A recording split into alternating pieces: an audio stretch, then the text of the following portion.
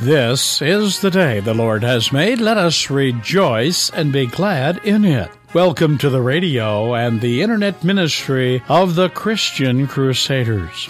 All of us are tempted in many ways and for different things. Greed, revenge, lust. The fact is, if you're alive, you're tempted. So how do you overcome temptation? Here's Pastor Lee Lavig with today's message, Battling Temptation. As the saying goes, to live is to be tempted. All of us, in a variety of ways, know the power and allure of temptation. How do we fight temptation? How do we battle against doing the wrong that we know will explode in our personal lives? Let's talk about that together this week. Would you pray with me? Dear Lord Jesus, by the power of your Holy Spirit, speak to us from your word in the story of Joseph in Genesis 39, that we may be equipped and empowered to be faithful to you always. In Jesus' name we pray. Amen. To explore our theme of battling temptation, we turn to the book of Genesis, chapter 39, the story of Joseph. Now Joseph had been taken down to Egypt, and Potiphar, an Egyptian officer of Pharaoh, the captain of the bodyguard, bought him from the Ishmaelites who'd taken him down there. The Lord was with Joseph, so he became a successful man. He was in the house of his master, the Egyptian. Now his master saw that the Lord was with him, and how the Lord caused all he did to prosper in his hand. So Joseph found favor in his sight and became his personal servant. He made him overseer over his house, and all he owned he put in his charge. It came about that from the time he made him overseer in his house, and over all he owned, the Lord blessed the Egyptian's house on account of Joseph. Thus the Lord's blessing was upon all that he owned, in the house and in the field. So he left everything he owned in Joseph's charge, and with him there he did not concern himself with anything except the food which he ate. Now Joseph was handsome in form and appearance. It came about after these events that his master's wife looked with desire at Joseph, and she said, "Lie with me." But Joseph refused and said to his master's wife, "Behold, with me here my master does not concern himself with anything in the house. He's put all he owns in my charge. There's no one greater in this house than I, and he has withheld nothing from me except you, because you're his wife. How then could I do this great evil and sin against God?" As she spoke to Joseph day after day, he did not listen to her to lie beside her or be with her. Now it happened one day that he went into the house to do his work, and none of the men of the household was there inside. She caught him by his garment, saying, "Lie with me." He left his garment in her hand and fled and went outside. When she saw that he had left his garment in her hand and had fled outside, she called to the men of her household and said to them, "See, he has brought in a Hebrew to us to make sport of us. He came in to lie with me, and I screamed. And when he heard I raised my voice and screamed, he left his garment beside me and fled and went outside." So she left his garment beside her until his master came home. Then she spoke to Potiphar with these words, "The Hebrew slave whom you brought to us came in to me to make sport of me. And as I raised my voice and screamed, he left his garment beside me and fled outside." Now when his master heard the words of his wife, which she spoke to him, saying, "This is what your slave did to me," his anger burned. So Joseph's master took him and put him into jail, the place where the king's prisoners were confined. And he was there in jail. But the Lord was with Joseph, and extended kindness to him, and gave him favor in the sight of the chief jailer. And the chief jailer committed to Joseph's charge all the prisoners who were in the jail, so that whatever was done there, he was responsible for it. The chief jailer did not supervise anything under Joseph's charge, because the Lord was with him, and whatever he did, the Lord made to prosper. Dear friends, grace and peace are always for you, from God our Father and our Lord and Savior, Jesus the Christ. Amen.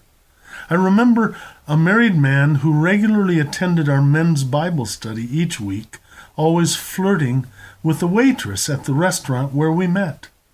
Many times he told me that he thought she was very attractive. Then one day as we left the restaurant, he said, "Pastor, that woman has invited me to come by and see her new puppies just born at her house. Do you think I should go?" And I said to him, "John, that woman does not belong to you. You're married. Before God, your love is pledged to your wife. That woman does not belong to you." Temptation comes to us in a whole variety of forms. Dietrich Bonhoeffer, the well-known Christian author from the World War II era, wrote a little pamphlet called Temptation. He writes, "In our members there's a slumbering inclination towards desire which is both sudden and fierce. With irresistible power, desire seizes mastery over the flesh. All at once a secret smoldering fire is kindled. The flesh burns and is in flames. It makes no difference whether it's sexual desire, ambition, vanity, a desire for revenge, fame, power, greed. Our joy in God is extinguished in us, and we seek all our joy in creature. At this moment, God is quite unreal to us. He loses all reality, and only desire for the creature is real. The only reality is the devil. And Satan does not here fill us with a hatred of God, but with forgetfulness of God. There are so many ways that we can be tempted, and in your life I know you know those areas where you might struggle. We might even be tempted by good things in this world that mess up our priorities and push God to the side. Remember, Bonhoeffer said, it's not a hatred of God, but a forgetfulness of God in the moment of temptation. Chuck Swindoll, in his book entitled Joseph, says that there are 3 temptation categories: material temptation, a lust for things; personal temptation, a lust for power or fame; or third, sensual temptation, a lust after another person, or more specifically, another person's body, a desire for one who does not belong to you, legally or morally. Unfortunately, the news is almost always filled with stories of major Christian leaders falling into the temptation of sexual sin. And somehow society delights in focusing on the moral failures of these public Christian leaders, as if it sullies the truth of the message of the gospel of Jesus. It never, despite all those fallings and failures of major Christian leaders, it never negates the power of Jesus crucified, forgiving our sins and covering them with grace. So we approach the story of Joseph, remembering this father's favorite with the multicolored robe, who his brothers hated and was sold to the Ishmaelites into slavery, and then sold again in Egypt to Potiphar, the captain of Pharaoh's guard. There in the far country, could he survive? He not only adjusted to that new place, new culture, Joseph thrived. And we learn the truth of why. Over and over in the story, despite his major encounter with suffering, it says the Lord was with Joseph. The Lord favored Joseph. The Lord blessed Joseph. It was not unnoticed by Potiphar that everything Joseph oversaw or had control of blessed and did so well, prospered beyond imagination. So Potiphar kept promoting him until he was the head of the whole of Potiphar's house. Joe had the golden touch. He was enjoying prosperity right underneath the authority and power of Potiphar. Beware, in times of prosperity, we can let down our guard and become vulnerable to temptation. Gordon MacDonald, retelling the story of his own moral failure and how God restored his heart and rebuilt his life, in his book entitled Rebuilding Your Broken World, said this: "An unguarded strength becomes a weakness." So in our story, Potiphar's wife, and I find it interesting that she's never given a name, Potiphar's wife saw and desired Joseph because he was handsome and of good form. And she's bold in her temptation. "Come lie with me," she says. That's direct as you can get. And never forget that Joseph was a red-blooded 20-something young man, and she didn't tempt him just one time. Day after day, over and over, she offered him, begged him, pleaded with him to lie with her. It's a window for us to see how our enemy Satan tempts. He knows our vulnerability, and he's relentless, hammering us like a boxer might pummel the midsection of his opponent in order to weaken him. And then, if Satan succeeds in getting us to fail, to commit sin, once we fall, Satan, the seducer, becomes the accuser. He tells us God wouldn't want us anymore, or that God doesn't love us. It's a lie. The beauty of our story is that Joseph is successful to resist the temptation. Joseph refused Potiphar's wife's advances. Joseph talks about how Potiphar's been so good to him, he could never do this against him. But then he ultimately says, "How could I sin against God?" Joseph knew that our lives are an open book to God, and that our lives ultimately are in God's hands. Therefore, not only for Joseph, but even for us as we live as people of faith in the 21st century, all sin, however trivial or major, is a sin against God. It breaks our fellowship with God. It violates our trust. It breaks our conscious receptivity to his love or the intimacy of his presence. Potiphar's wife doesn't take no for an answer. In fact, she plots an ambush of Joseph. So one day when Joseph comes, the house is absolutely empty. She's given all the servants the day off. Question for you: what do we do when the intensity of the temptation is such that no one would know if we gave in to the temptation? It is true that God always sees us, but what if we're tempted in a way that if we were to sin, there would be no fear of discovery and no consequence for the wrong? With the house empty, Potiphar's wife grabs Joseph's garment and pulls him close, entrapping him in her lure.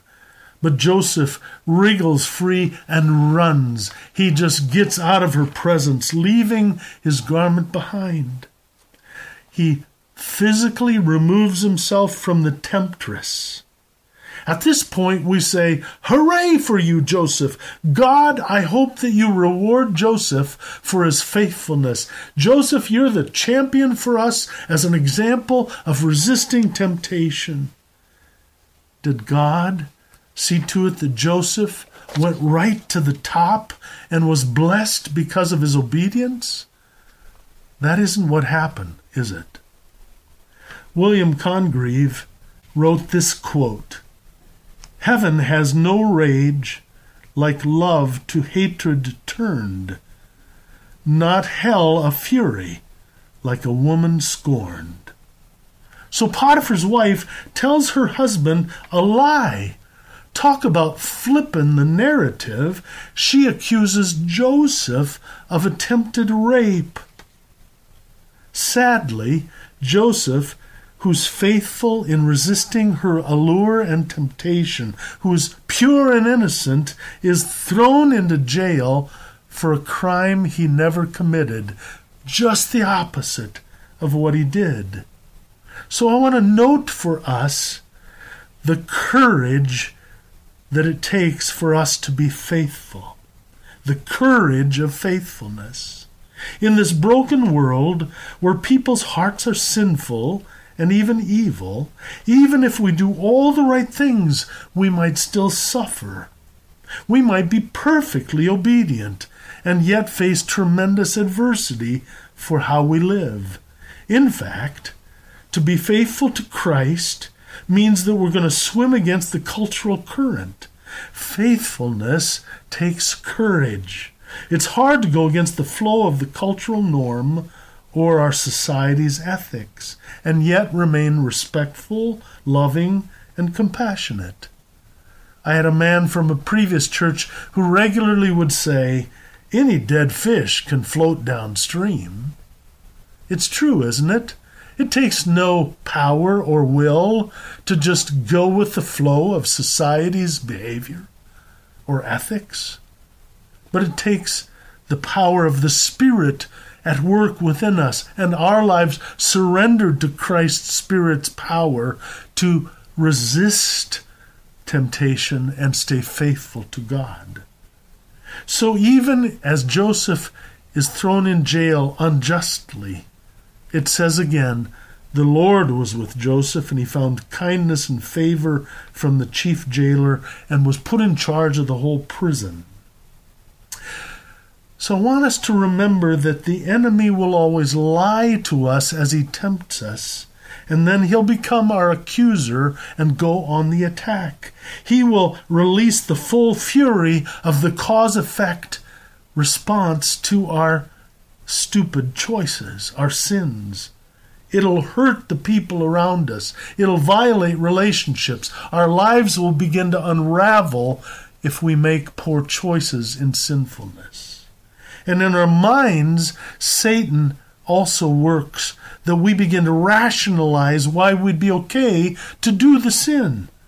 Well, my spouse doesn't appreciate me, or no one will know, or no harm, no foul, or I have been so lonely, or just this once. How do we face temptation as believers in Christ? Well, first, never stop battling. Don't give in. Don't stop fighting. Resist the tempter and he'll flee from you. It says in 1 Peter chapter 5. Do battle. Fight the temptation. Second, pray. Jesus said, I'm with you always. Jesus taught us, lead us not into temptation, but deliver us from evil. Ask Jesus for his help. Third, memorize key scriptures that will be powerful touchstones for you in the moment of temptation. In Ephesians 6, it calls the Word of God the sword of the Spirit. Fourth, know yourself and know your weaknesses, and avoid people and places where you'll be at risk. Fifth, recognize temptation's allure, but also realize the consequences of your sin.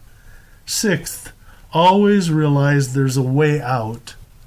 In 1 Corinthians 10, Paul writes, no temptation has overtaken you, but such as is common to man, and God is faithful. He won't allow you to be tempted beyond what you're able, but with the temptation will provide a way of escape. Next, make yourself accountable. You remember the game show where they said you could phone a friend? Tell a Christian brother or sister your area of struggle. Ask them to pray for you about that, but also give them permission to hold you accountable about how that battle is going. And lastly, just like Joseph, run! In 1 Corinthians 6 it says, your body is the temple of the Holy Spirit. Flee immorality. Get out of there. Finally, my friends, if you fall, if you fail, don't lay in your sin and guilt. Get up and remember the cross of Jesus Christ. Jesus said, Father, forgive them. They don't know what they're doing. Jesus died for sinners like you and me. Jesus died so that we could rise up from our moment of failure and reaffirm that our faith is in Christ alone and in his promise to forgive us always. King David, after he fell into sin with Bathsheba and then murdered her husband Uriah to cover, said, create in me a clean heart, O God. renew a right spirit within me. Don't push me out of your presence. Don't take your Holy Spirit from me. Restore to me the joy of your salvation. In an old communion liturgy, we confess together, wherefore we flee for refuge, seeking and imploring your grace. Friends, if you do fall, as you battle temptation, rise up and walk in the forgiveness of Jesus Christ. Let go of your shame and guilt and embrace the promise that Jesus still forgives sinners, but keep battling temptation. Dear Lord God, we love you, and we want to be faithful to you and loyal to you always. But we are weak and sinful and broken people. So often we fail and fall short of our own desires of faithfulness. We ask you to cleanse our hearts again, just as you've promised.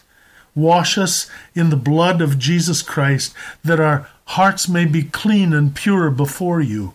Then fill us, Lord, with your Holy Spirit, that we may rise up to walk in faithfulness with you every day. In Jesus' name, amen. The Lord bless you and keep you. The Lord make his face shine on you and be gracious to you. The Lord look upon you with favor and give you his peace. In the name of the Father, and the Son, and the Holy Spirit. Amen. You've been worshiping with the radio and the internet ministry of the Christian Crusaders. Christian Crusaders continues to be of vital importance to the spiritual needs of many who listen. Your prayers and financial considerations help make this program possible. Address your gifts to Christian Crusaders, 7401 University Avenue, Cedar Falls, Iowa, 50613. Or phone us toll-free at 1-888-MY-FAITH. In the Cedar Falls, Waterloo, Iowa area, dial 277-0924. Or visit us on the internet, ChristianCrusaders.org. It's a convenient and secure way to support this ministry with your credit card. We thank all those who support this ministry with their prayers and gifts. If you'd like to listen to today's message again, you can find it in one of 3 podcasts. The first podcast, called the CC Broadcast, is where weekly services are archived. The second podcast, called the CC Podcast Conversations, is where we archive inspiring interviews with interesting Christians, such as gangster and murderer Ron Gruber and NFL football player from the University of Iowa, Ike Boddicker, and other interesting and inspiring interviews we believe you'll enjoy. The third podcast, called the CC Podcast Daily Dose Devotionals, is where we host our daily Bible overview with 6-minute devotions. These podcasts can be subscribed to on Apple Podcasts, Google Podcasts, Spotify, and others. You'll find links to them on our website, ChristianCrusaders.org. Living the Jesus Life series features Pastor Kramer's 15 sermons that take a closer look at the book of Philippians and what the Apostle Paul wanted us to know about living the life God wants for us in His Son. If you enjoyed the series and want to read or listen again, or for the first time, contact us at Christian Crusaders, 7401 University Avenue, Cedar Falls, Iowa, 50613. We have the complete series available in print or audio versions for a suggested donation of $25 or more. For more information, call us at 319-277-0924 or visit our webpage at www.christiancrusaders.org. You've been worshiping with Christian Crusaders Radio and Internet Ministry, and we pray you will join us again next week on this station. Conducting today's service was the Reverend Lee Lavig, pastor of Faith Lutheran Church in Spencer, Iowa, and associate speaker on Christian Crusaders, broadcasting and podcasting biblical truth since 1936.